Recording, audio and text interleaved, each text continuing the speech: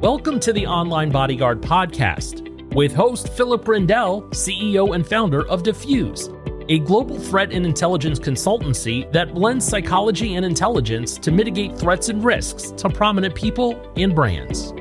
Welcome everyone to the first episode of the Online Bodyguard podcast, and I'm delighted that on this particular episode, our first one, my very special guest is my friend and business partner, Dr Lorraine Sheridan.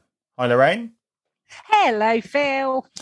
So here we are then, our very first podcast, and who better to have than you, not just because you're a partner in the business of Defuse, but because you are hugely qualified with massive experience to go with it. So just for those that don't know you, can you kind of just give us a quick resume of who you are and what your expertise is? I am Lorraine. I have spent the last 25 years researching stalking. Apparently, I am a leading global expert in stalking, harassment, threat assessment, and similar things. I was until recently president of the Asia Pacific Association of Threat Assessment Professionals. I've been a profiler for the UK police and other police forces. I've been an academic, and I've produced loads and loads and loads of research and various books on things like stalking, suicide in prisons, all different forms of violence, sexual offending. And I have run courses in forensic psychology, undergraduate and postgraduate. So I am all things forensic psychology. Oh, and I'm a chartered forensic psychologist as well. Wow. That'll do for now. Wow. That'll do. So I guess the question that comes to mind is, what first kind of interested you about stalking? Long ago, I was working for the National Health Service in England. I left school at 16 and I didn't really have any qualifications at all. So I got an entry-level job and I was made redundant when I was about 22, 23. And I thought, what am I going to do with my life? You know, I've always had these kind of really basic jobs and I always wanted to go to university. So I chanced it and I did it. And then in my very, very final year, I realised I was doing quite well. And I saw this thing called stalking on the telly. You're talking 1997, which is when the United Kingdom had its very, very first anti-stalking law. So stalking was big on the telly. And because I was in the last year of my degree, I looked up, in the libraries and things, stalking, what is it? I'm really intrigued by it. I want to know all about it. There was nothing there. So I thought, right, I'm going to do something about this. Nobody knows anything about this in Europe. A little bit in the US, nothing in Europe. This is my thing. And then I decided to do a PhD on it. So I did my final year project for my degree and then a PhD. And as a kid from a council estate in Leicester, I never actually thought I'd do a PhD, but I did.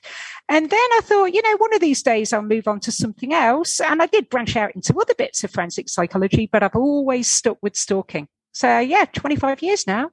So when you did your PhD, what was the thesis about? What I wanted to do was to really kind of map out the course and nature of stalking, because I noticed really early on that a big reason that other people hadn't researched it is because it's really tricky to define. Because ultimately, when you think about it, it's lots of kind of often everyday behaviours, and it's only when you group them together, like recognise a course of conduct, that you sometimes realise that you've got a problem. Yeah, some stalkers can be really dangerous, but they often begin in little dribs and drabs. Like that old analogy of the frog in the boiling water. You know, that if you kind of put a frog in boiling water, he'll jump out.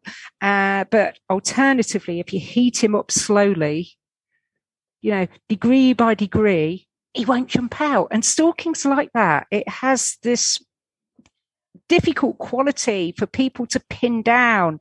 And so what I wanted to do was really get an idea of what is it and what do people think it is and what are we going to do about it? So that was my PhD, laying all the groundwork for that. Incidentally, the frog thing isn't true. It's just an analogy, but that fact about frogs isn't actually true. There you go. Education for you, Phil. So, okay, so how do you define stalking then? I go with Pathé and Mullen, Australian psychiatrists, they come out with what I think is the best definition about 20 years ago. And they talk about it being a constellation of behaviors. So a whole different range of behaviors, like all the stars in the sky, loads of different behaviors, endless ones, where one person targets another one and basically upsets them. So, okay, so what's the difference then between stalking and harassment? Well, that's a really tricky one because people often use the terms interchangeably, but technically, really, stalking is a form of harassment. Say you've got this kind of big umbrella behavior, harassment, and underneath it fall all different kinds of things. Sexual harassment, bullying can be a form of harassment, and stalking tends to be considered as a particularly severe, targeted, repetitive form of harassment. So when you got sexual harassment, that's normally got a really particular sexual focus, right? And when you've got bullying, people are normally picking on some particular attribute of the target or the victim. But when it's stalking, it's this persistent, never give up, all consuming, all embracing, extreme bother, for want of a better word. So when then does harassment become stalking then? That's the magic question, Phil. That's the magic question. Nobody really knows. People always say, look, but what is the line? Where is the line? Because if you think about it, say, for instance, say you and me are in a relationship, right? I know it's painful for you to imagine, but we'll imagine that. Sorry, Mrs. Phil. It's only hypothetical. And you finish with me. I mean, of course, I'd be really upset, wouldn't I? Right. And let's say that I phone you up 3 times on a Thursday and 3 times on a Friday, crying and wanting to know why. I don't think many people would consider that stalking. They'd say that's a bit harassing. She's phoned him 6 times in 2 days. He clearly don't want to know her. That's a bit harassing. And then if I continued that behavior for a month and hung around outside your house, accosting you and shouting at you and screaming at you and sending you letters and texting you, then clearly I am a stalker. But there's no definite line where one turns into the other. I always say it's a bit like great art. You don't really know how to define it, but you tend to know it when you see it. Mm. So, I mean, from a policing background, we were, I think, pretty poor at investigating, or not so much investigating, but defining it. And of course, in the UK, the legislation certainly doesn't help that. But certainly one of the things we looked at was when, people have to start changing their behaviour because of the harassment they're having. That tends to that's when it kind of starts becoming stalking, when their behaviour has to change because of the harassment. Yeah, that's a really good one. And that is one that I've actually used myself without knowing that you did the same kind of thing. But, when speaking to people, when I say, look, think about it. How are you reacting? Are you changing your everyday habits? Do you feel kind of an overall sense of fear of being hunted? And that can be quite difficult to define because they say, I don't know, I'm not really sure, I think so, or I'm trying not to feel afraid. But that one, your one, is beautiful because it's tangible, isn't it? So you can say to people, have you actually changed your behaviour? Are you looking over your shoulder? Have you changed your routines? Have you blocked unknown numbers from your phone? If you've changed your behaviour, I think that's a really, really good one. Definitely. And so I was fortunate. I did some sort of really good courses on stalking and learnt a great deal about it. Mainly to be honest, towards the end of my career. But I sort of didn't realise initially that there were different types of stalkers. We often hear the term stalking in the media and in other environments where it's kind of grouped together as one thing. But that's not actually the case, is it? Because stalkers are all very different. Exactly. And people have this idea as well in their heads. Even now, when, you and me kind of started working in this area a couple of decades ago, you said that, the police did a bad job. Everybody did a bad job everywhere in the world. There just wasn't a shared language. There wasn't a lot of information. But even now, when there is a shared language for most people and a lot of information, people still have the same problems, don't they? And oh God, what was the question? I forgot. I've gone off on one. So in terms of different types of stalkers. Yeah, that's the thing, isn't it? People often assume stalkers are this homogenous group.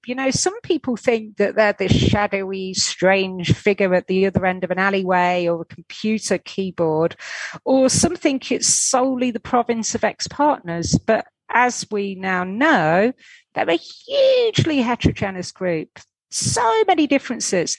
Different researchers and practitioners have come up with various different typologies.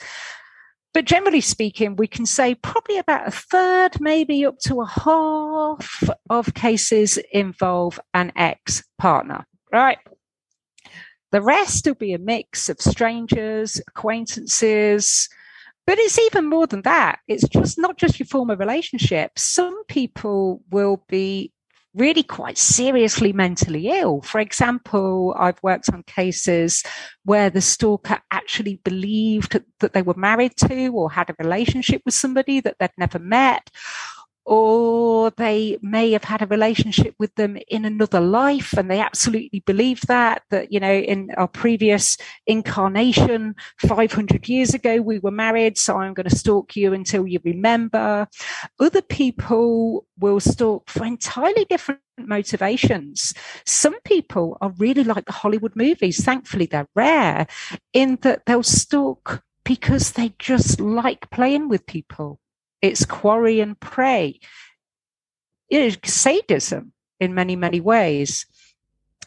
And it's really, really difficult sometimes to distinguish, particularly in the early stages of a stalking case, what the motivation actually is, because often they start very, very slowly. So we may be dealing with somebody who's quite socially incompetent, who wants a relationship with somebody, but they're pretty poor at try to build and demonstrate an intent in a relationship. But on the other hand, we may have somebody that's highly sadistic, incredibly cruel, and intends to completely ruin the life of somebody just because they can. So loads of different typologies, loads of different motivations. It's a really big group. And then presumably they pose different risks to different people depending on their typology. Absolutely. And it's really difficult for the non-specialists, and often even for the specialists, to find out which category a stalker may belong in. And also, we've got some beautiful categories made by different researchers. We've all come up with our own different typologies, none of which are perfect. But it could be really difficult to slot people into those categories as well, because, like with anything, categories are a guide. Yeah. So they give us a really, really good idea of what to expect, in this case, from particular types of stalkers and how we should manage or treat them. But people don't always fit neatly into categories. So we do need to always keep that in mind as well. The best category, in my opinion, and in most people's opinion, is the Mullen and Pathé one, their stalker typology. That is the chief, the boss. Yeah. And so if we kind of focus a little bit more on the areas that we deal with Defuse, which is predominantly more to do with stalking around prominent people, public figures, even to the extent of figureheads in terms of business figureheads. So not necessarily domestic relationships. No. What's different about those type of stalkers? What we tend to see with people that target people of higher status, as you say, your big brand figureheads, your public figures, your government representatives, we tend to see higher rates of mental disorder. People often look at kind of, your domestic stalkers and say, God, that person must be really, really crackpot. They must be so ill to, spend so many months and years and basically ruin their life pursuing somebody. However, most stalkers, domestic stalkers, are not diagnosably mentally disordered. They may have substance abuse issues or a few personality issues, but maybe not even those. But your people that go after your public figures, we see higher rates of mental disorder, sometimes quite extreme mental disorder. And although mental disorder and violence don't have a neat relationship, not anywhere in forensic psychology. In fact, people with mental disorder are more likely to be victims of crime than perpetrators. Some people, nevertheless, who target public figures can be incredibly dangerous.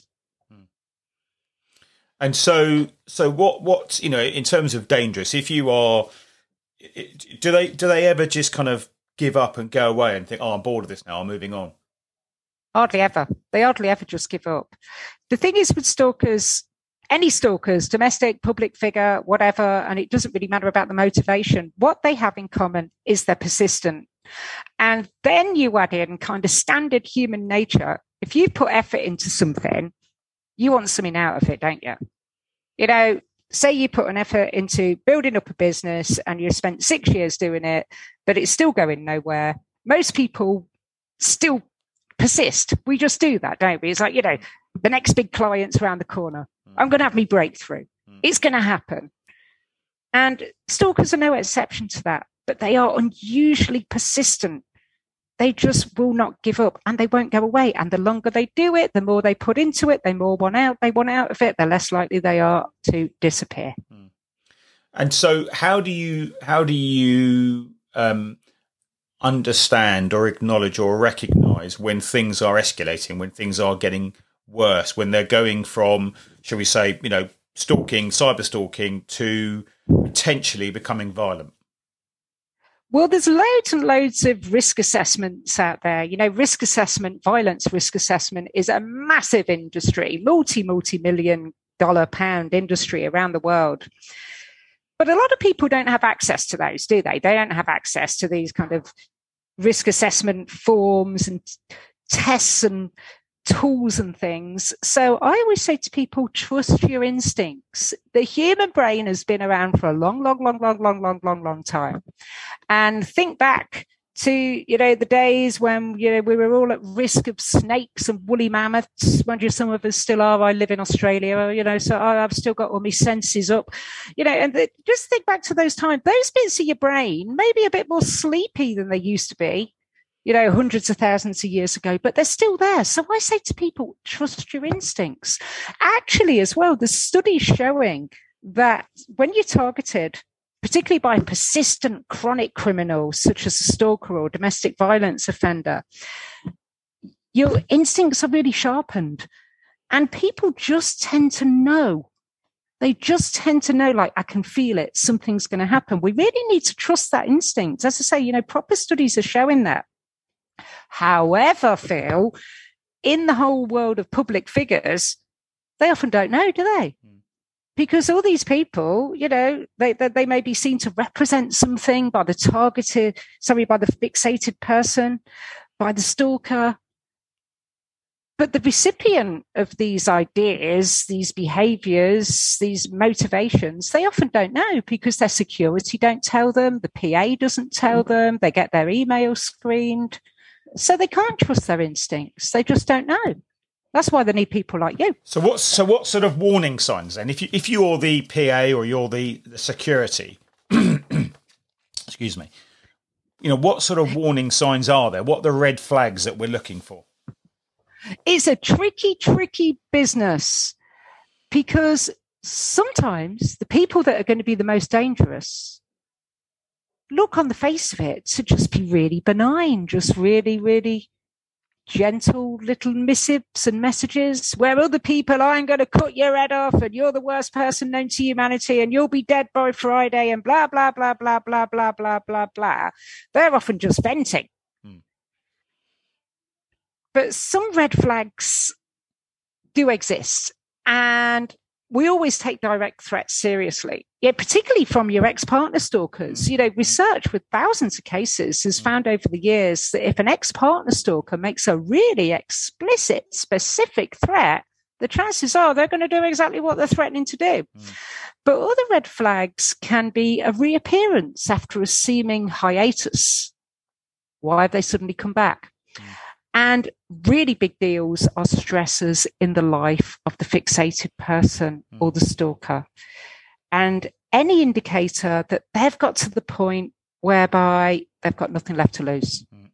And if they're blaming the person that they're stalking or fixated on, that's the biggest red flag of all. I've got nothing left to lose. It's all your fault. Because it's difficult to kind of comprehend in some ways, but some of these folk, the more they stalk, the more cruel they are to their victims, the more they believe it's the actual victim's fault. Because they work it out in their heads and they're all like, well, you know, if this chief executive or my ex-girlfriend would just give in to me and give me what I wanted, everything would be fine. But they won't give in. They won't give me $1 million to go away. They won't come back and live with me and be my partner forevermore. So the stalker actually believes that they're the one that's being controlled.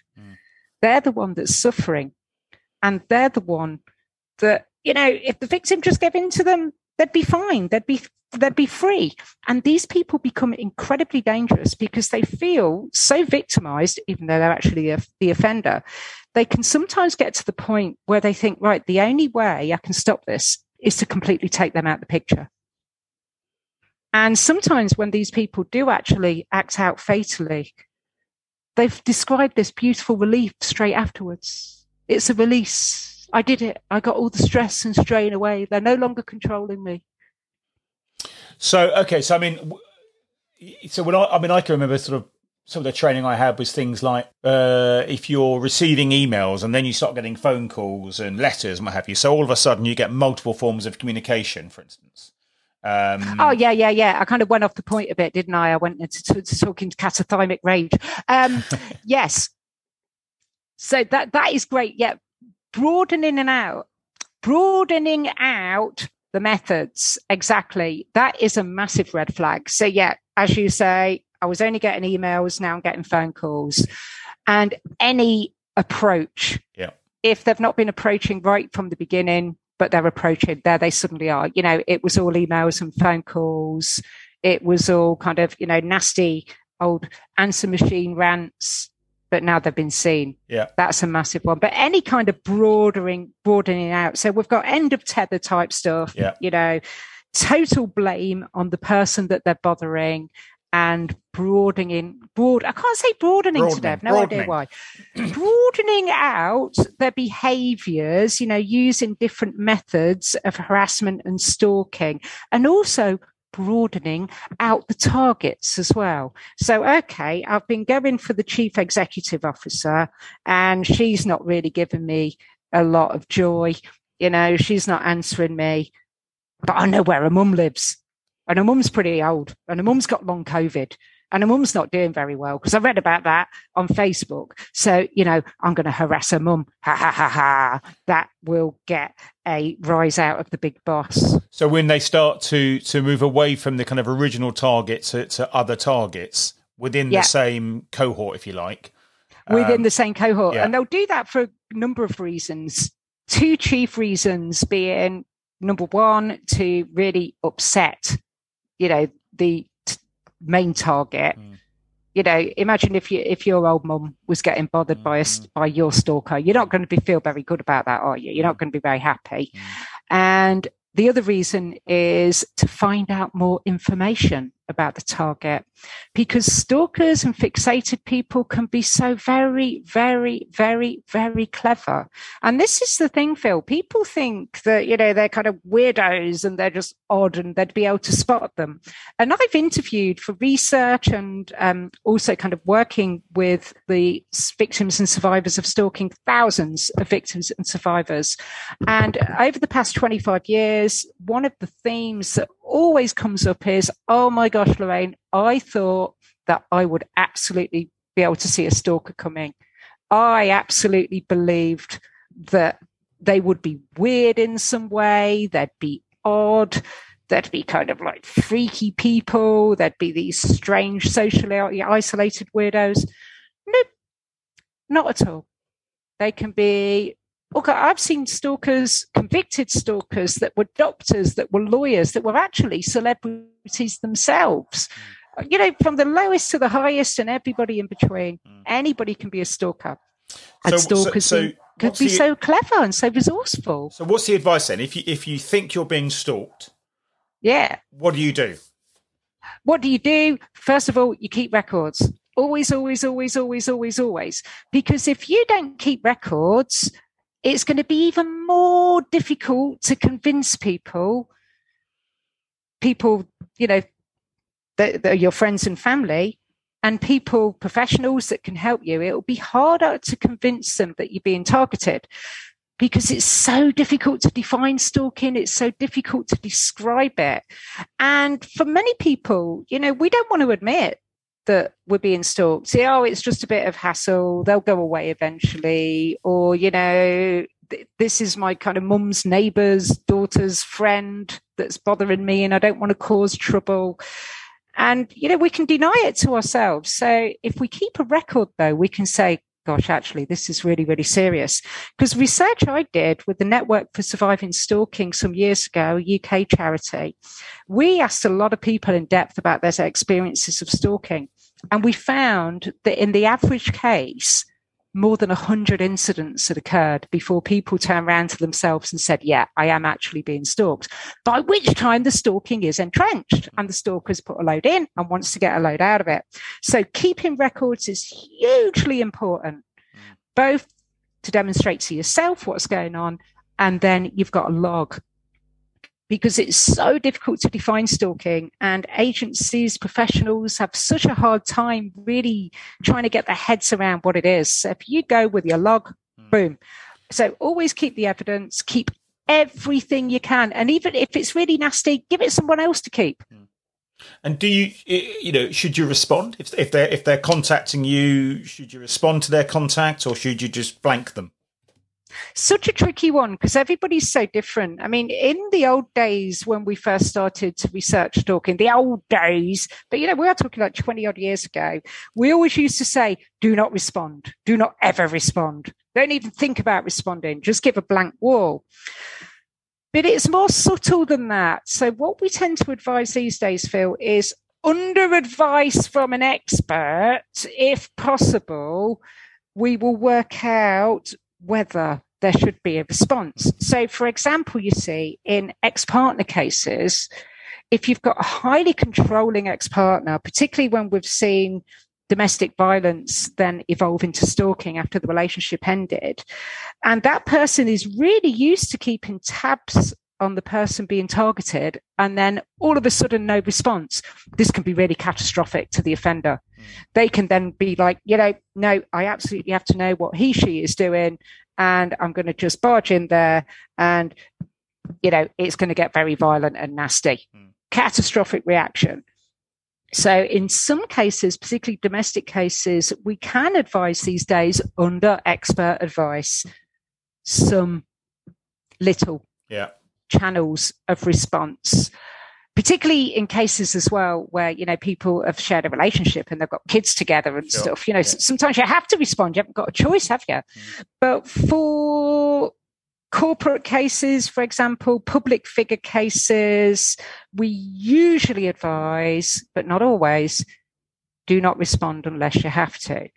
But then the world works against you, doesn't it? Because if you've got things like complaints processes and your policy says, we respond to all complaints in 14 days, you have to respond. And it's very, very difficult. Actually, I think it's impossible to offer general advice on how to respond because they're so different, and every stalker wants something different.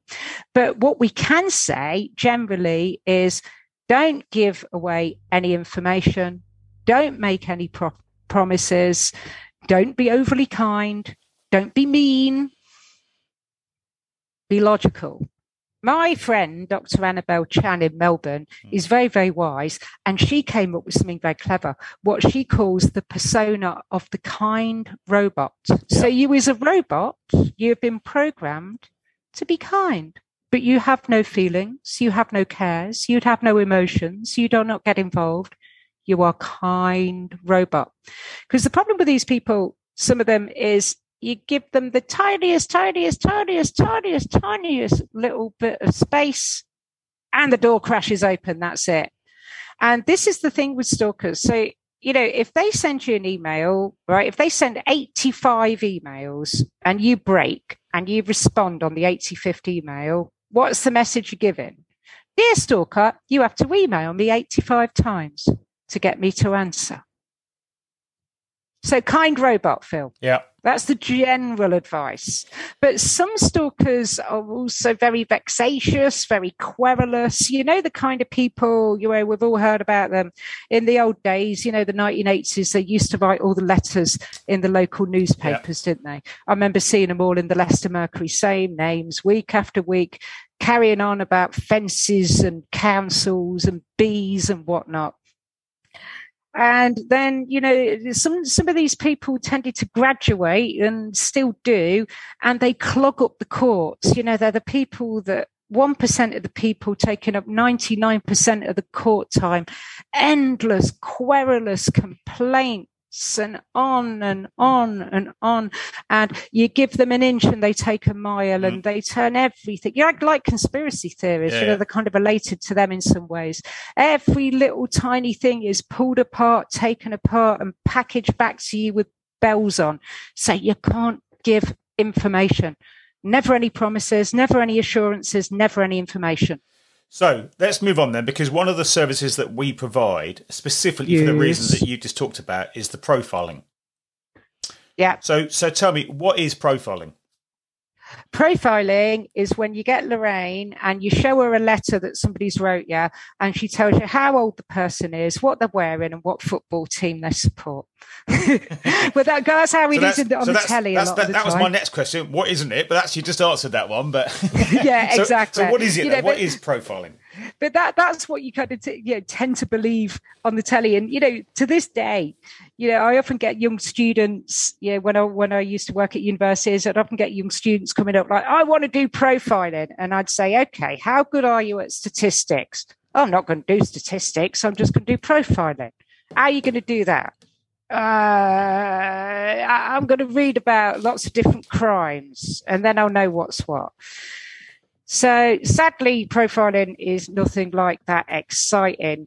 What it is these days anyway, it's based on evidence. So, all scientific fields of inquiry publish studies, don't they? That's how science moves on. You test hypotheses, you test ideas, you find out about stuff, you write it, you send it to academic journals, and, people then review it and say if it's any good. And if you're lucky, you might eventually get all this stuff published.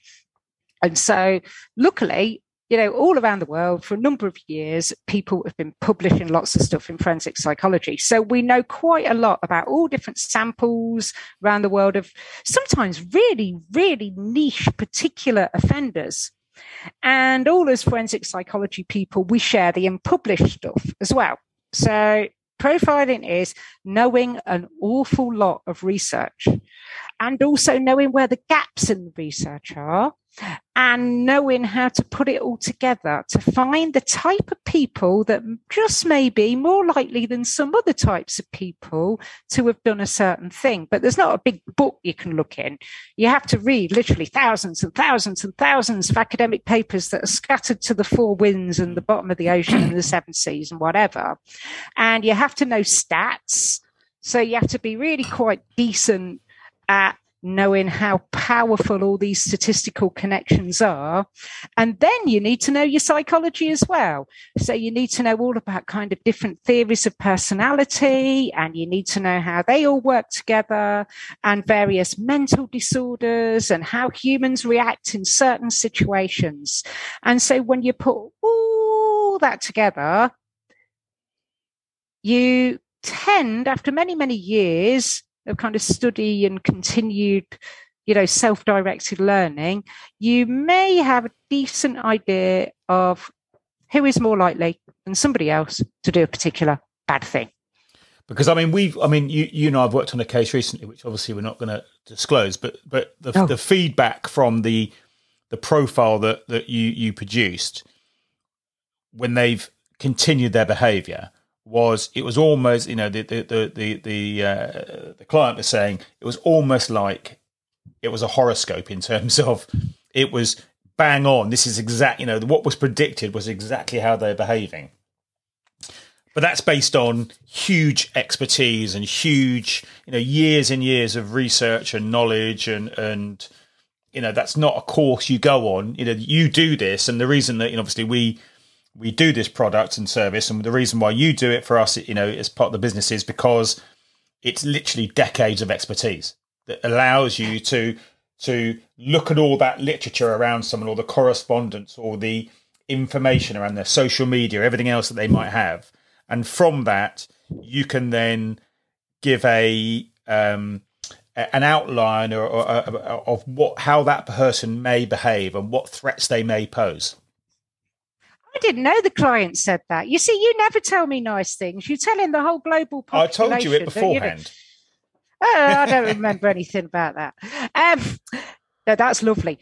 Yeah, it's exactly right. No, you are exactly right. So, I think I was probably like, a lot of the students that I still meet these days. I always thought that, I'll go on a course, maybe like a master's course, or do a PhD or something, and then I'll know all this stuff.